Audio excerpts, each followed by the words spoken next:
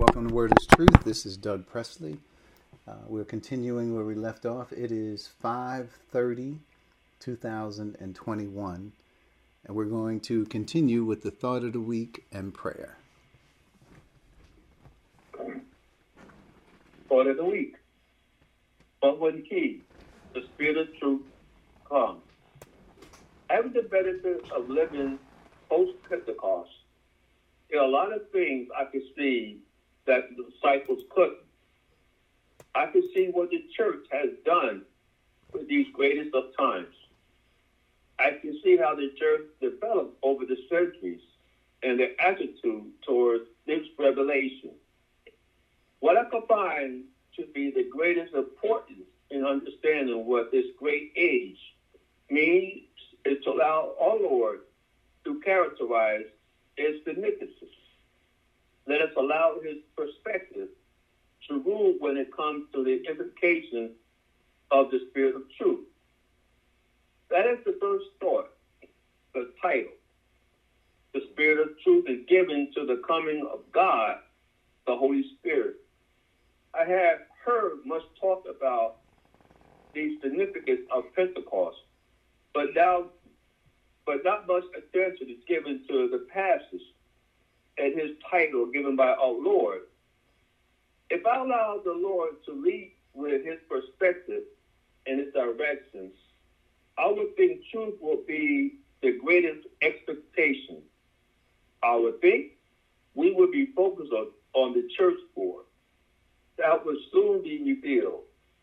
I would think we should expect to build on what Jesus began to teach in those critical chapters. Remember, Jesus is Lord. Allows him to lead us. Well, we look at this whole thing about when the Spirit of truth comes, we also have to agree that it came during Pentecost, when Christ prophesied about this before in the Gospels, saying that the Spirit of truth is going to come to reveal such things I have taught you. But right now, they couldn't see it. But when the Spirit of truth came in after Pentecost, they could see exactly what Christ was telling them that would come. So the whole thing about the thought of the week is the question was, but when he, the Spirit of truth, comes, thank God that he came to teach us these things. So at this time, we'd like to give this service over to Bill to lead us in prayer. Okay. Thank you, Dave. But this time, as we normally do, if there's someone who stands in need of prayer, we know someone, we bring it forth that we may honor them in prayer.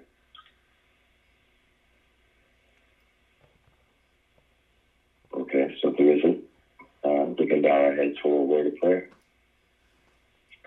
Dear Lord, we thank you once again, oh Father, that you've given us this day.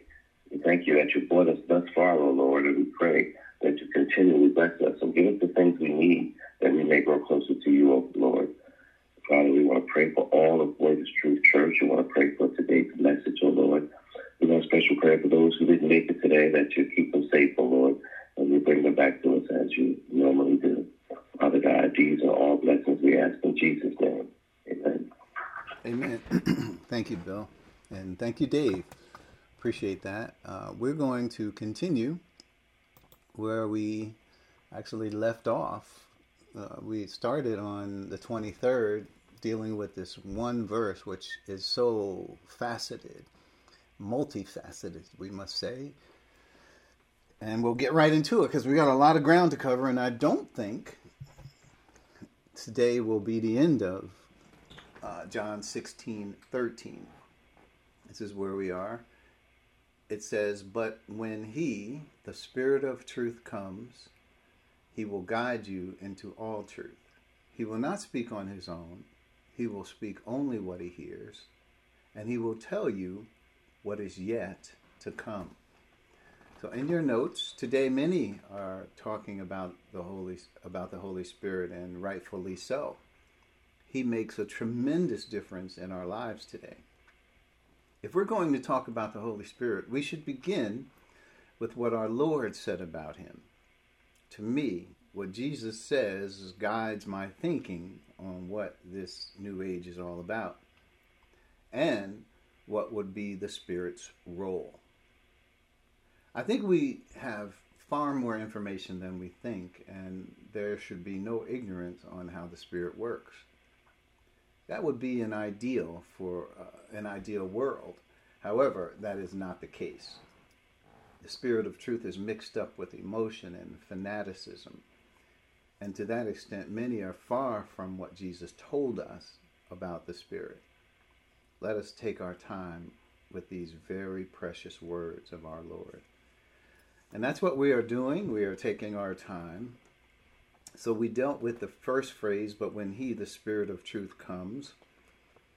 And we talked about the context, how the Spirit came in those earlier verses to the world. You know, when He comes, He will convict the world. So He has a dual role. He has a special role to those who are unbelievers. And what He's saying is there's new information, right? We know now who Christ is. We know that He was crucified under Pontius Pilate and buried in the tomb of Joseph of Arimathea. Then He was resurrected. He sojourned in this world for about 40 days, and then He ascended into heaven at the right hand of the Father. So now He sends the Spirit back to come, just like He promised He would send the Spirit. He talked about a lot about what He would do, and so those instructions that He gave are very important. So we want to make sure we understand them. And we went over, I think we talked about some of the verses where He promised the Spirit's coming, all the way down to the context of chapter 16 and verse 8, where He says, when He comes, He will convict the world of sin. So we dealt with that. If we cannot go over all of it again. So we talked about the Spirit of truth is God the Holy Spirit. And then we said He will guide you. And we talked about the word guide and what that meant. So not only is the Spirit exposing us to truth, but He's encouraging, empowering us to walk in truth. And that is important. I mean, it's just as Jesus was encouraging the disciples to believe what He was saying. He's, believe me when I tell you that I am in the Father and the Father is in me. Or else believe on the evidence of the works themselves. He was encouraging them, guiding them, leading them, right? He was the leader. So anyway, the Holy Spirit will be doing the same thing in that regard. So we dealt with He will guide you. But then we got into this, into all the truth. So the Holy Spirit will guide us into all the truth. And that's where we didn't have enough time. We sort of need to take some time to talk about what is all the truth. Because this is the goal of God the Holy Spirit, is to guide us into all the truth. And you know, I don't have this in my notes, but I'm thinking about it as I say this. Sometimes that happens and you can update your notes. But if you think of the Spirit's goal in guiding us into all truth, I think of two verses. One is in Ephesians chapter 3. What does that mean? I would say it means verse 19. And to know this love that surpasses knowledge, that you may be filled to the measure of all the fullness of God. If the Holy Spirit's objective is to guide us into all truth, then here this is obviously the pinnacle of our spiritual growth here in Ephesians 3:19. I mean, we could go back and look at some of the previous verses that we may have power together with all the Lord's people to grasp how wide and long and high and deep is the love of Christ. And to know this love that surpasses knowledge, to be filled to the measure of all the fullness of God. To me, that is a pinnacle of spiritual understanding and enlightenment. So that would also coincide with the Spirit's leading us into all the truth. And then there's Ephesians chapter 4, the second verse that it makes me think of, where verse 12, it is, so Christ himself gave apostles, prophets, evangelists, and pastors, teachers, verse 12, to equip his people for works of service, so that the body of Christ may be built up, until we all reach unity in the faith and in the knowledge of the Son of God, and become mature, attaining to the whole measure of the fullness of Christ. So when we think about those verses, it is, we have to say that that is literally what the Holy Spirit is doing in us to get us to the place where we are looking face to face at those verses and what they mean. So into all truth is huge. I can't write enough points here about what all truth means. There's so much. As I'm thinking about it, what we could say about it is that the Holy Spirit's objective is to lead us into all truth. So we this is where we ended. We'll pick up right here. So first point is, if the Spirit of truth is coming to guide the disciples, and I'll pick up to where we left off last week. But I'm going to summarize up to that point. So it says, to guide the disciples into all the truth, then for sure we didn't have all the truth. Some people don't quite understand that, and they don't value what God has done by bringing the Holy Spirit and saying the things that he said. For some reason, they don't value that. And they said, what is truth? And we gave our scripture, sanctify them by the word of truth, by the truth. Your word is truth. So God not only has told us, exposed us to what truth is, and this is what the Holy Spirit's job is, but he would also have the truth committed to writing. Your word is truth. We have the truth contained in the epistles and books of the New Testament. And the letters there that are given are what Jesus is saying, sanctify them by the truth. Your word is truth. We have the completed, what we would say, the completed canon of Scripture. What that is to say is man has canonized the Scripture, but it is God who gave us the fullness of what we needed to complete the truth of what God had wanted to give us. And we said, what is truth? Well, Pilate asked that question, remember? Pilate, but he asked it in a snarky way, like you don't know truth. Jesus says, all that are of the truth, listen to me. And Pilate was like, what is truth? He's not saying he wanted to know what truth was. He was saying truth is such a relative word, and you don't know what truth is. So truth, the definition, since we know about truth is contained in the word of truth, right? The word is truth. Right? Truth then is God's revelation. God has to give us truth. This world is in darkness. We're born in sin. We're born separated from God and his light. We're born condemned. We're born with a sin nature that further separates us from God by the thinking that we have, which is infused by Satan.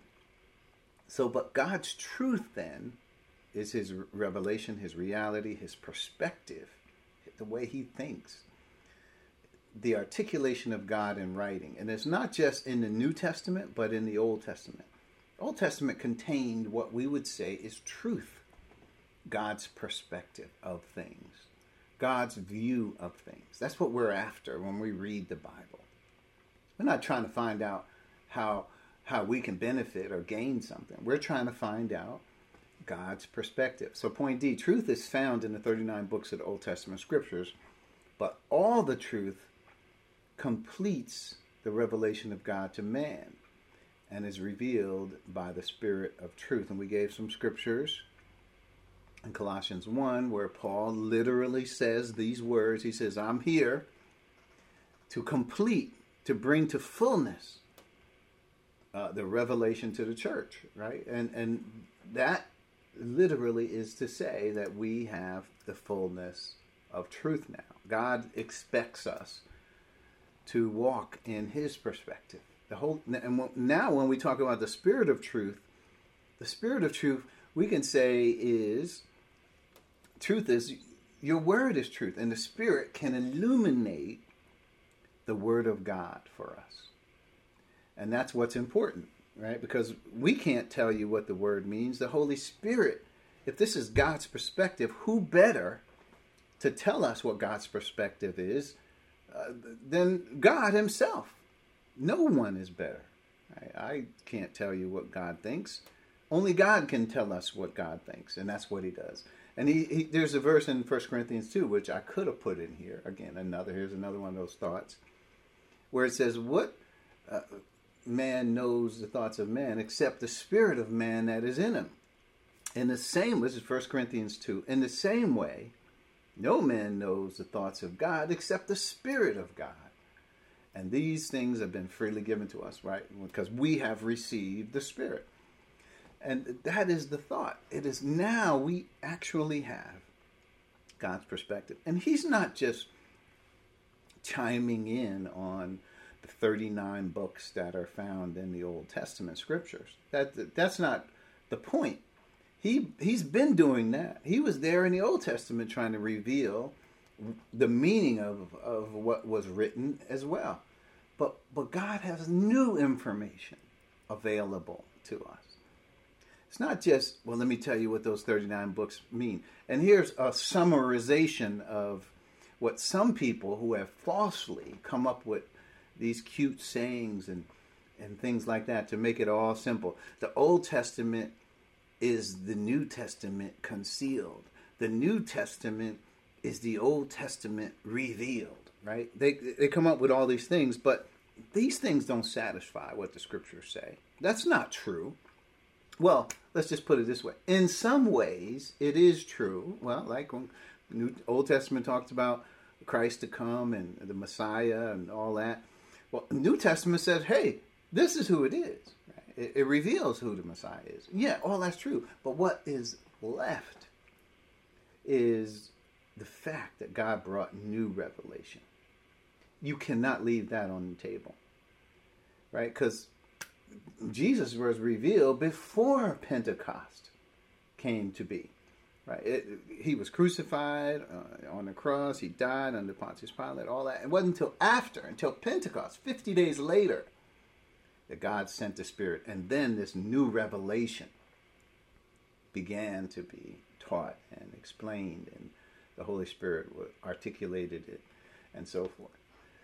So it's important that we don't just say, oh, yeah, Old Testament, is nothing, right? What we really have is the same word. They're trying to harmonize the scriptures, but not at the expense of truth, not at the expense of missing out on this greatest revelation Paul calls it a mystery, saying it was hidden from Old Testament view. They couldn't see it.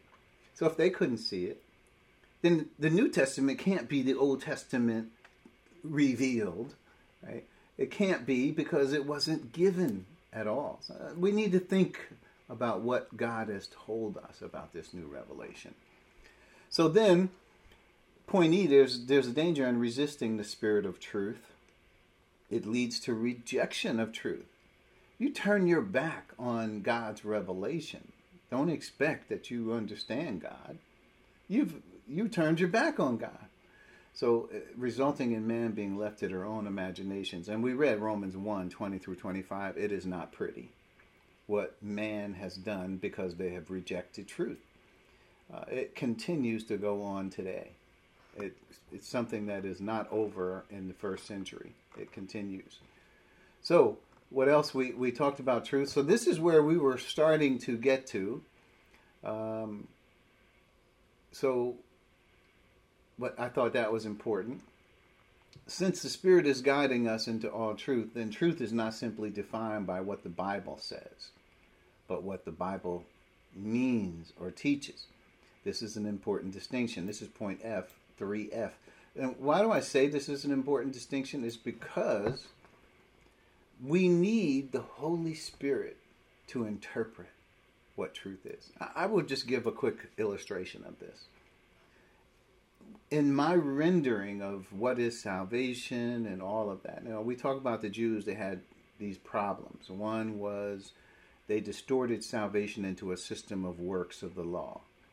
Right? And then second, they rejected out of hand. They said, no way. We're the chosen people. There's no church chosen. No, there's no individuals chosen in him. It's us. We're the chosen people. We're not giving that up. They refused. So those two problems they had. But really, I had the same issue as the Jews did on the first one. I looked at salvation and I thought, well, we got to do works in order to be saved. God's just not going to save you. Come on. Don't you understand? Right? I had that belief at one point. That was rational, reasonable to me, that God was going to expect us to do something, to work for our salvation. So we had that as part of our theology even. But you know what? Until the Spirit of truth came, I couldn't see that. I couldn't understand that that was the truth, that it was by grace that we are saved, through faith. And it's not from ourselves. It's a gift of God, not of works, lest any man should boast. Now, I had that same scripture before, but for some reason, it was hidden, and it was me, right? Obviously not allowing the Spirit of truth to tell me what that meant. So when the Spirit of truth told me what that meant, everything changed. It was like my eyes were opened. It was like somebody took cold water and just threw it in my face, and then I'm like, what? It was such a stark difference. And of course, the difference wasn't that, wow, now there was some numerical thing in the word that now I put the numbers together. And no, the difference was that I was able to see the scripture for what it was really teaching. I couldn't get that perspective on my own. I couldn't. In fact, when presented with that perspective, I would say that's foolishness. No way. No. That would be the last thing I believe. And yet, it is the first thing I believe. So that's the difference. And I bet, and this has been going on for me a lot, right? I'm reading the scriptures and God is showing me things. I'm saying the same thing is going on for you. You're getting the same thought, right? You could probably nod your head and say, yeah, that happened to me, that salvation thing. Yeah, I didn't see it either. And yeah, I've been continuing to learn about more things in the Word of God. I saw the mystery. I saw this. Now, all of that is the Spirit teaching us through the word of truth. The words are there. Why can't we believe them? Because humanly speaking, it's not within our purview. It is not. But now, even if we are, because salvation has been around a long time, right? We're not talking about the mystery or something that has been hidden. It's been hid in God, never revealed. We're talking about things that have been revealed, and we can't even get with that. Right? It's not like, well, it's been there 1,000 years, so now man is on top of that and man gets it. No, we still need God the Holy Spirit to make it understandable to us. We resist what does not seem familiar or logical. But logical is based on our human reasoning. So that's why we can't get to the Spirit's teaching, because we're logically reasoning from a human standpoint. So that's why I say it's an important distinction, because when you read the Word and the Spirit illuminates you to it, it's just like Ephesians 2:8-9. It's going to sound odd and strange and bold to believe it this way, but literally, that is what God is saying. And once you integrate what God is saying and you accept it, you believe it, that is, and you apply it, it's foundational, things begin to fall in place. You have allowed the Spirit of truth to teach you about this. Now, it's contagious. Well, let me allow the Spirit of truth to teach me about something else. And over here too. that is how the Spirit, but it's always through the word of truth. He's illuminating the revelation of God. Look, there are a lot of people right now that deny salvation. This is in the church, just like where I was. There's still people who refuse to believe. Thousands of years of resistance. The Jews had a pattern of resisting the Holy Spirit. Do you think the church does? Absolutely. They have a pattern of resisting the Holy Spirit. Don't think that's not true. So anyway, we back to our notes, all the truth. So the Spirit will review what Jesus taught. And this is back to the context. The Spirit will review what Jesus taught and continue to teach the much more information. That's what he said. He said, I got much more to tell you. And Jesus is the one who teaches us, right? That's what we should keep in mind. It is Christ's teaching. So instead, what I did was I broke these. There were so many points that I broke them down into two categories. One was all the truth principles, right? And then was all the truth verses. So you're going to say versus what? Versus tradition, entertainment, versus emotion, versus man, versus... And we'll get to all of these things today, I hope. We'll see. And so here, let's get into it, because some of these we sort of already covered, so we will go over them quickly.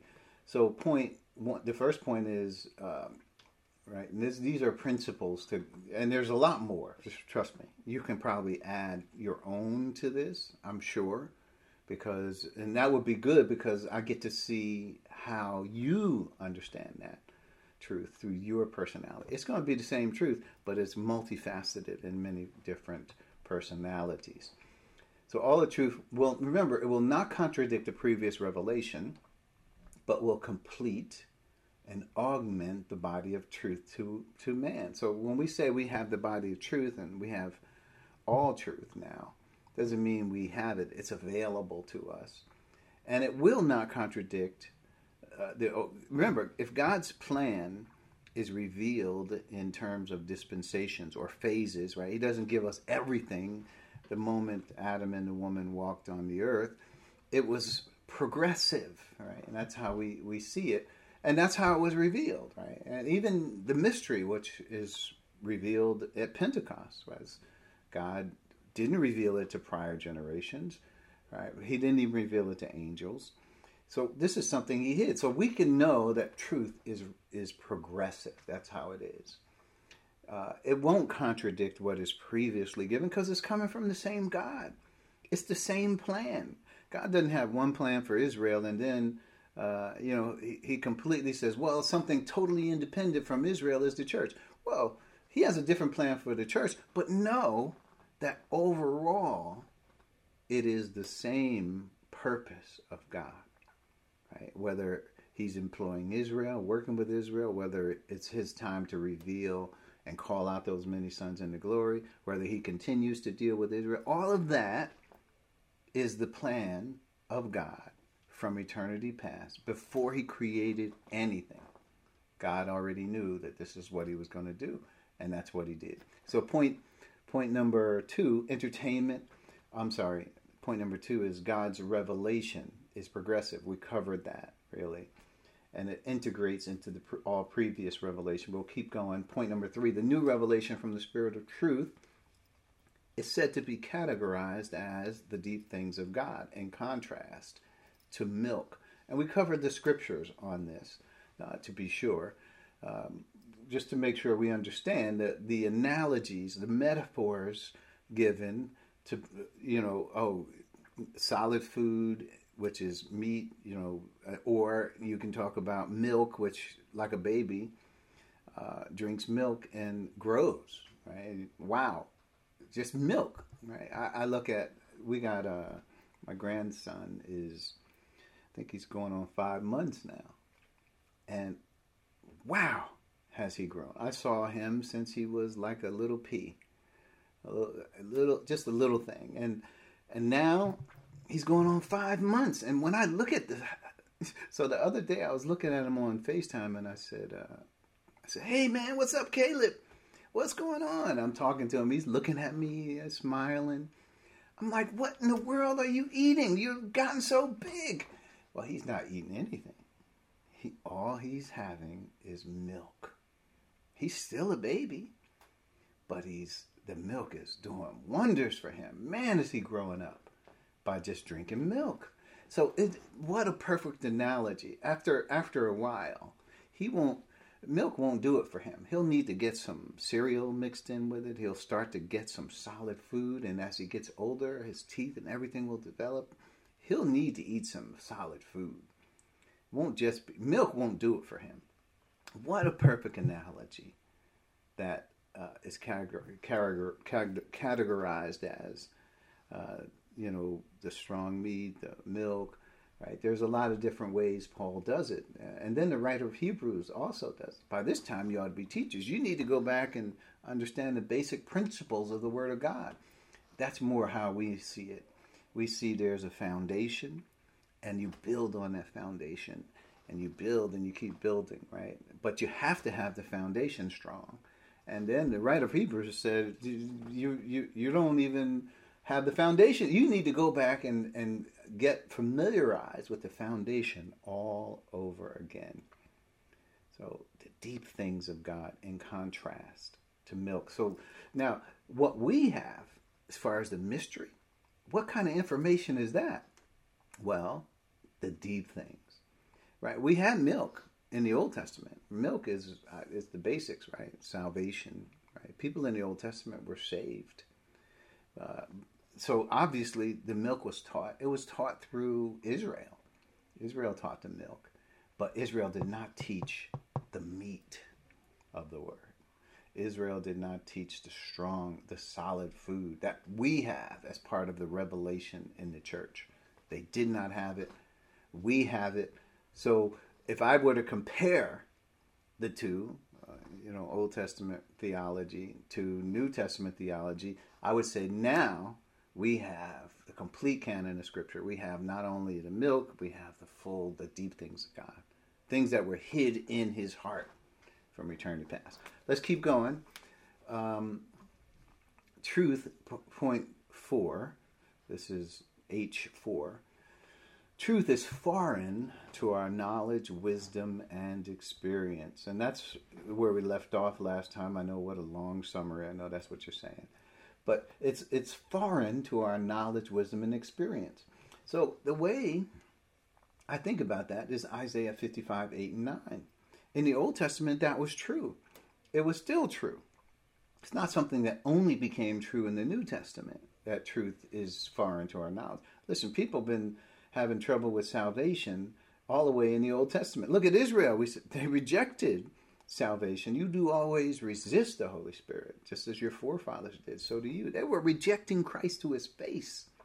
And then they crucified them that followed Christ. So that's bad if you think about it. So they did not know God, and the fact that they did not know Him, it was foreign to them, right? That how could that be? It doesn't even make sense.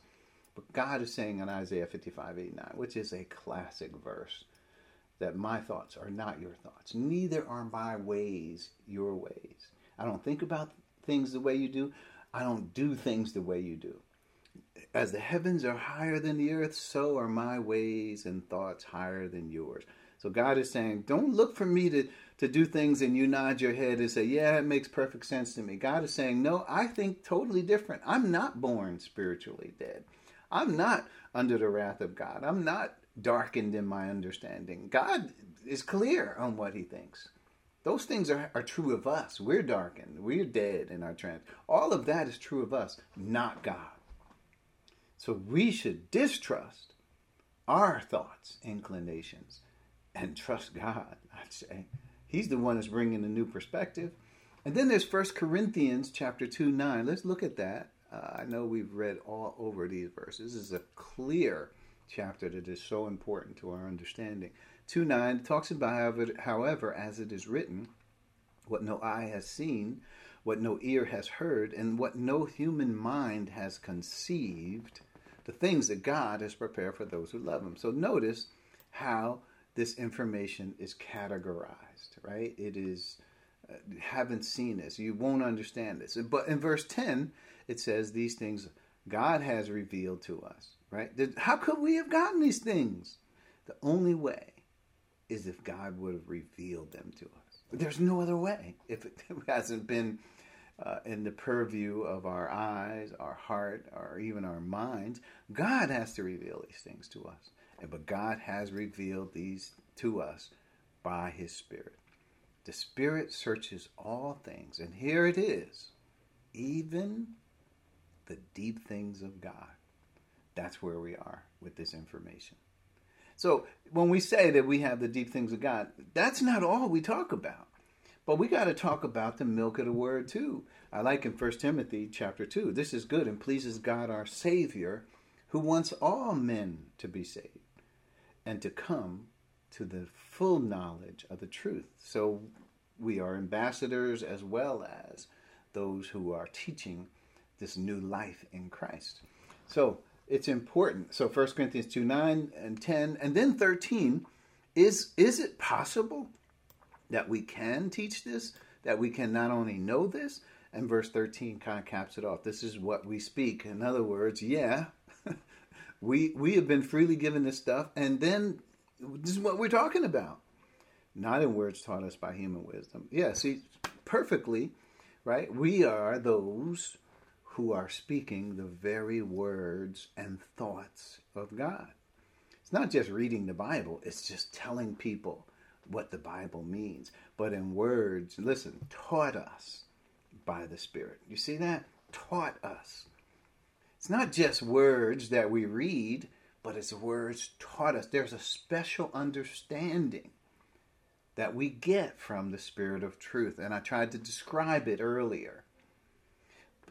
And only God, the Holy Spirit, can do it. Now, if you do it, you're going to make a mess.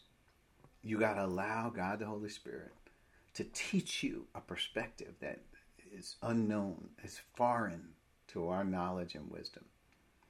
But the Spirit does it. Explaining spiritual realities. What spiritual realities? Truth. That's what it is. Spiritual realities are literally truth. It's what we said truth was earlier. It's the perspective of God. It's what really is. All right, what we see now is darkness. We can't see. We're separated from God, who is the reality. And yet, here's what the Spirit does. He explains spiritual realities with Spirit-taught words. So by the time we finish with the Word of God, we understand what God has taught us through the Word. What is truth? Sanctify them by the truth. Your Word is truth. Right? The Spirit has taught us the Word. Now, all we have to do is look at the Word. And there it is, right there. It's like salvation. It's by grace. It's a free gift. It's not of yourself. But what are all the people saying? Well, it says that, but it really doesn't mean it. It says not of works. But if you don't have works, how can you be saved? Right? This is how they reason. They can't understand it until the Spirit of truth explains spiritual realities with Spirit-taught words. That's important. That's the key scripture. Point 5, we are not of this world. So John 17:14, literally. Let's look at that, what Jesus says about the disciples. And, by extension, us as well.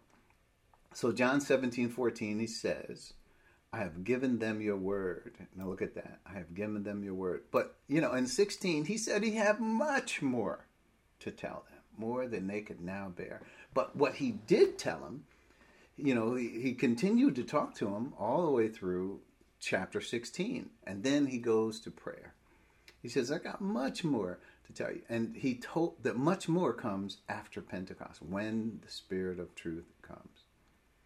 But for what he had to do, he says, I have given them your word. Now, if he had much more to tell them than he just gave. We have to say it this way. He has given them an introduction to the church age. That's what he gave. And the world has hated them. Well, we can understand why. Because what they have, the things that he said, are outside of their theology. Right? They can't understand God. In fact, they're dead. The world, what is the world going to say to things like that? For they are not of the world any more than I am of the world. So just like Jesus is not of the world, we're not of the world. I mean, literally, that's what he's saying. In the same way, I'm not of the world, they are not of the world. So that's true of us in this age. So we are not of this world. And for us, there is God's wisdom, a mystery that has been hidden and that has been destined for our glory before time began.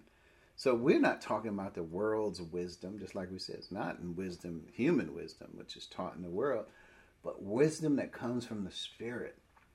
Right? So this is 1 Corinthians 2:7 and 13. Again, this is like what we were talking about. Right? This wisdom was destined for our glory before time began. So God already knew what his eternal purpose was. He knew he was going to call out those many sons into glory. He knew he was going to call Israel before that. All of that he knew. And all of this is part of his eternal purpose. That's how you have to see it. So God set up the stage. He did all those things so that he could bring many sons into glory. That's why he did all the things that he did.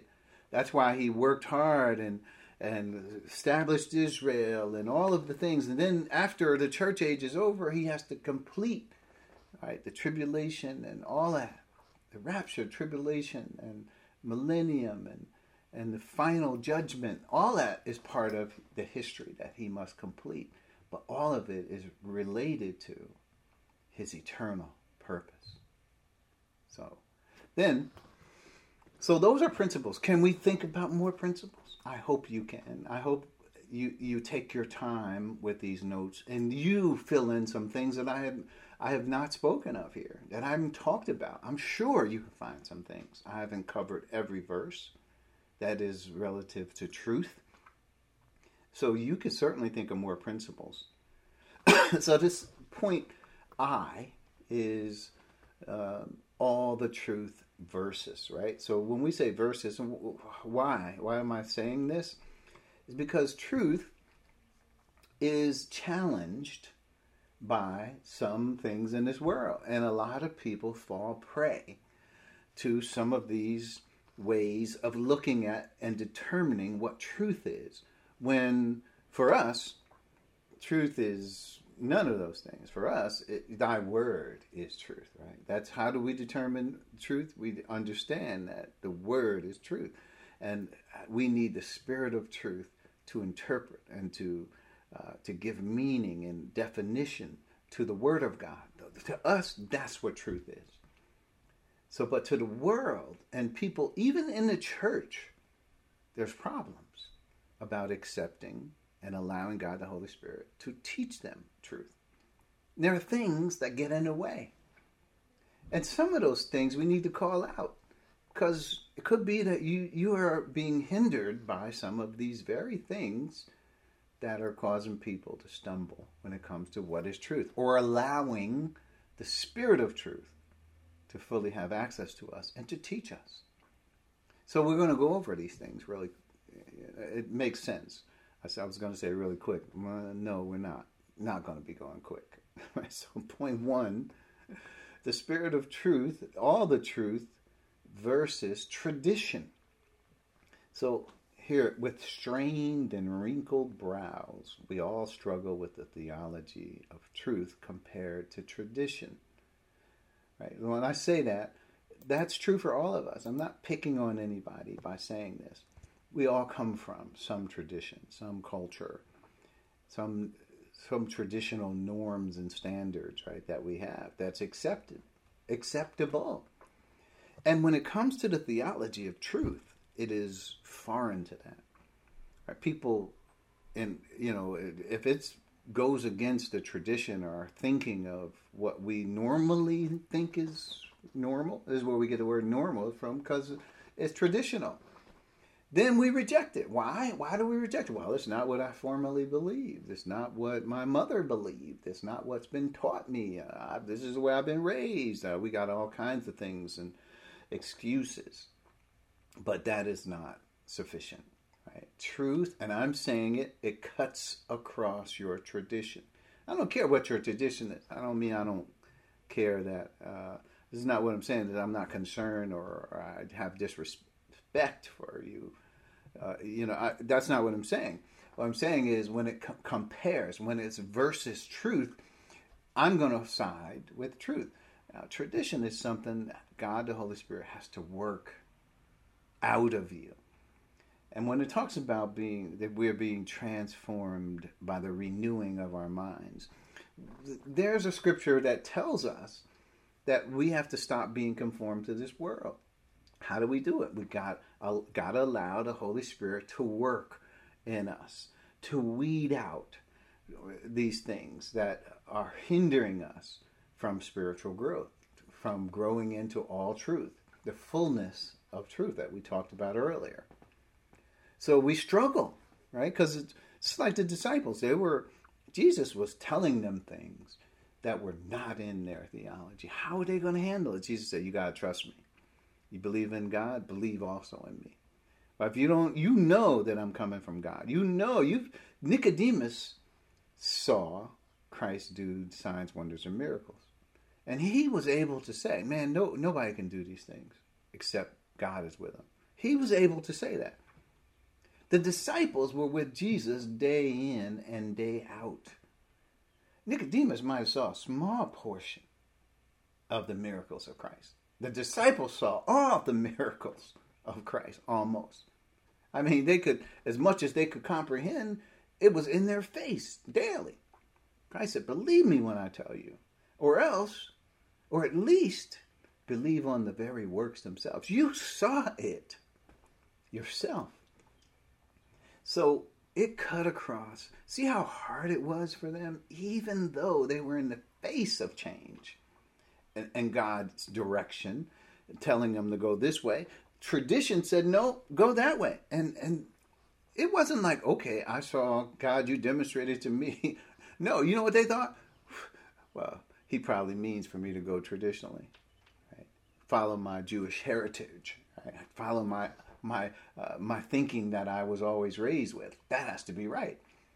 God was changing directions, and they weren't having it. Well, they did have it. They did eventually get with it. They did come to understand, and they did believe. So we know they are part of our foundation. So I'm not picking on them, but I'm trying to help understand how hard it is to get out of the traditional way. So Matthew 15:9. Let's look at Matthew 15 and 9. I got a couple verses here. 15:9 says, they worship me in vain. Their teachings are merely human rules. Really? Notice, their teaching is in vain. They honor me with their lips and their hearts are far from me. It's your learning and your teaching is in vain. That means good for nothing, worthless, of no value.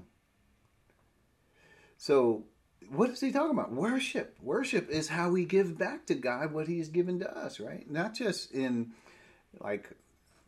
through giving money, but through giving in terms of our mental acuity, right? God teaches us something spiritually speaking, and this is what we have as part of in our heart. We store it, and when we worship God, all of that we give back to God. We in thankfulness and understanding and appreciation for who he is and what he has made of us and what he says and who he is and what we understand of him.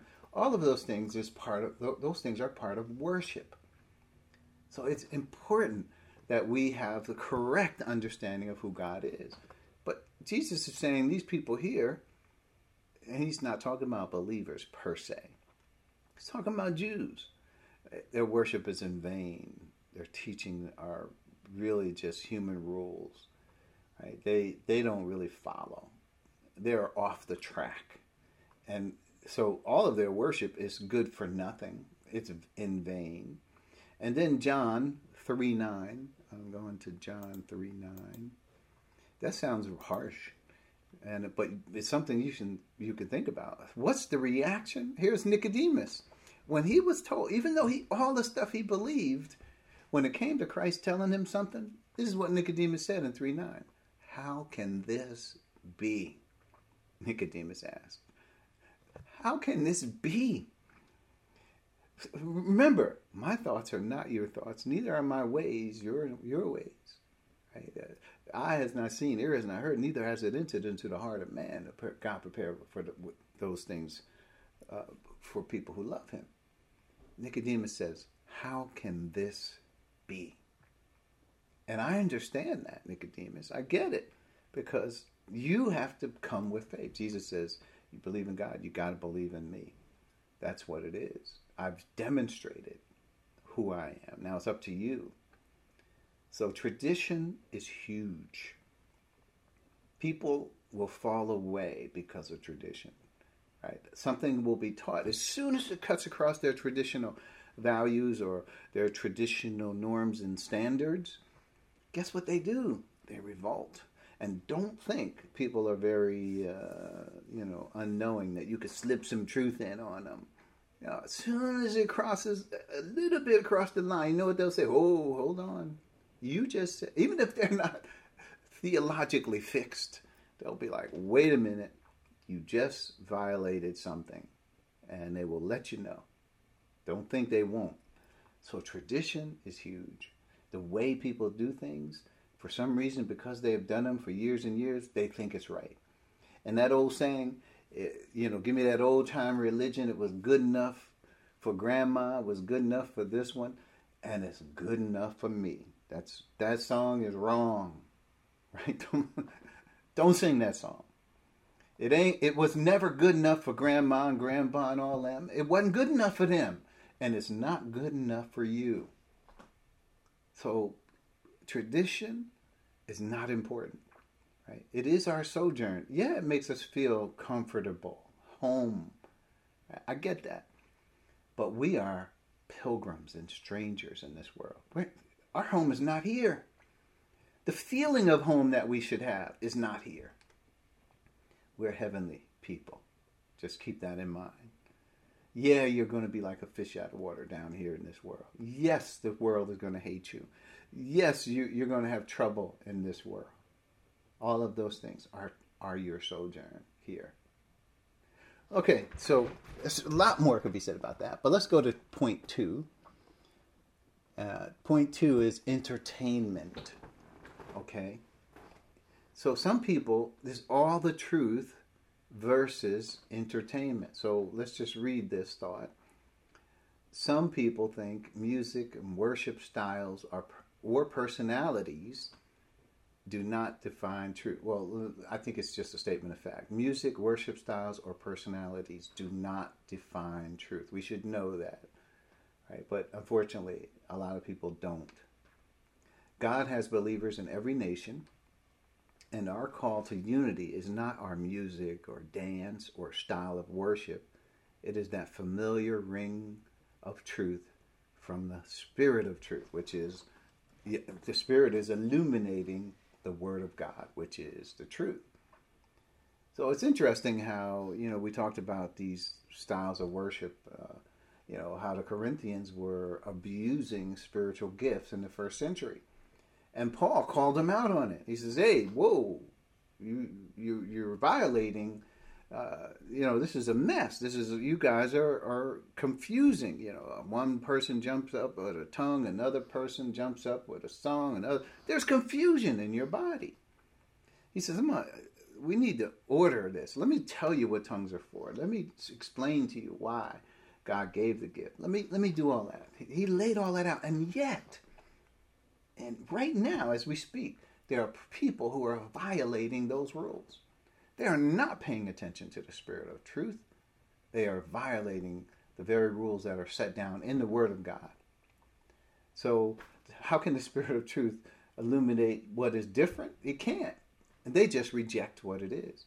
So especially music and worship styles and this whole praise ministry thing that's going on and praising, people thinking, they get emotional about praising God, and they think, wow, my emotions, that is how I'm worshiping, and everybody ought to be worshiping this way.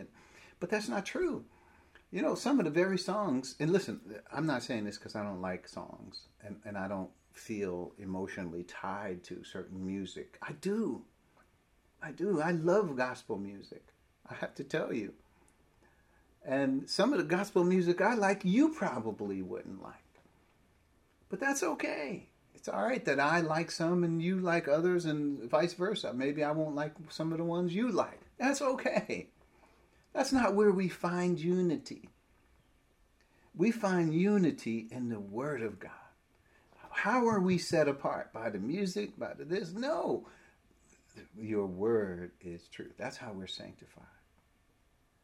So, the entertainment, don't allow entertainment to rule the Word of God.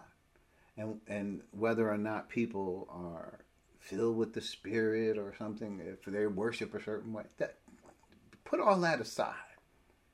Your music, listen, if you love this song because it moves you to tears and all these things, but if you take that song over to Germany or China or Japan or somewhere and play it, those people aren't going to look at that song the same way.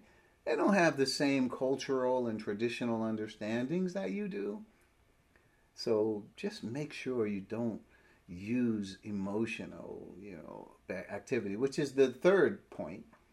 Point number 3, emotion. So all truth versus emotion.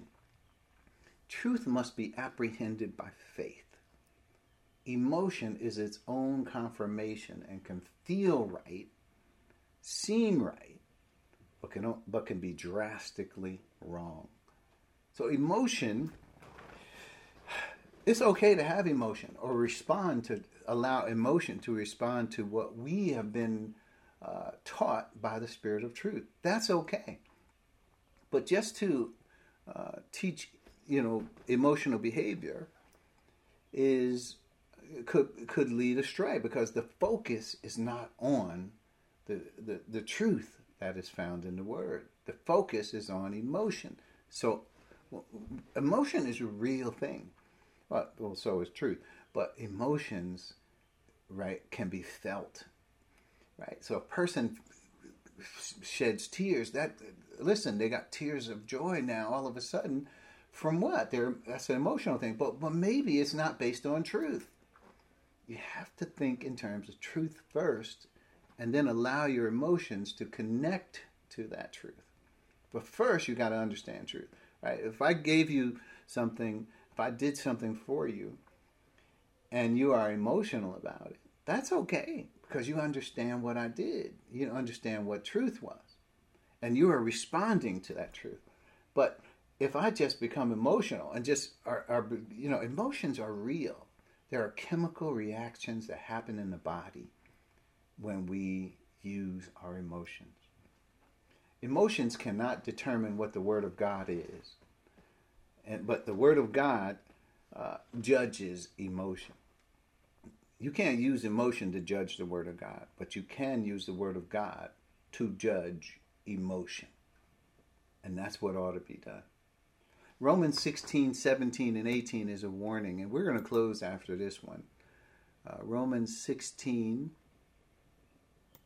17, and 18. He says, I urge you, brothers and sisters, to watch out for those who cause divisions and put obstacles in your way that are contrary to the teaching you have learned. Now listen to this. Contrary to the teaching you have learned. That cuts through all traditional, emotional, all that, way we've always done it. Right? Well, the things that you have learned. And there's going to be people who put obstacles and divisions in your way. You need to be aware. Keep away from them. Verse 18, for such people are not serving our Lord Christ, but their own appetites. And that word appetites, it means emotions. That's what you would think, well, they should be worshiping the Lord Jesus Christ. But no, They're getting their instruction from emotion. And that's what they're serving. So what do you mean they're serving? They're allowing emotion to be put on a pedestal, and everything they do is in service to emotion. That's bad. That is a bad thing. So how does that look? What do we? Can you give us any more, Apostle Paul?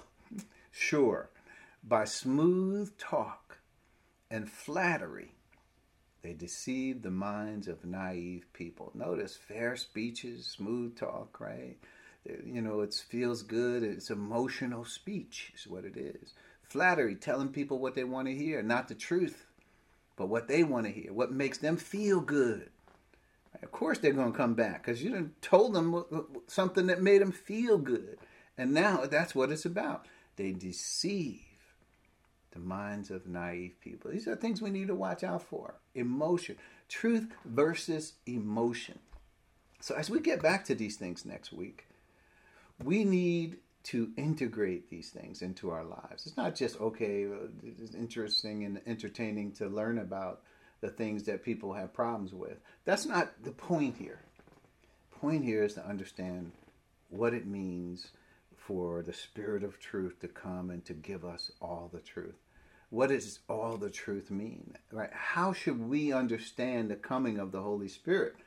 We should understand that God is going to augment what Jesus Christ has already told us. Christ is Lord, and as you're going to see, He is the one who's literally teaching us on the ground here through the ministry of God the Holy Spirit. We got much more to cover, and we will try next week to continue along these lines. So bow your heads with me. Let's pray. Thank you, Father. We appreciate who you are. We respect you, Father. We thank you for your perspective, for giving us your truth, your word. And we thank you for the Spirit of truth, which goes along with your word and tries to invade our conscious mind and to teach us what you are trying to tell us. We understand that the Spirit searches all things, even the deep things that you have, and to tell us. And so, Father, we are in an expectant mode. We are wondering and hoping that we can continue to grow into all truth. And our posture is leaning forward to hear what you have to tell us. And not just what the word says, but what it means. So thank you, Father, for preserving your word to us. We thank you for those who are in this church, and we're grateful for them. And Father, protect us while we're in this world. And we know it's tough down here.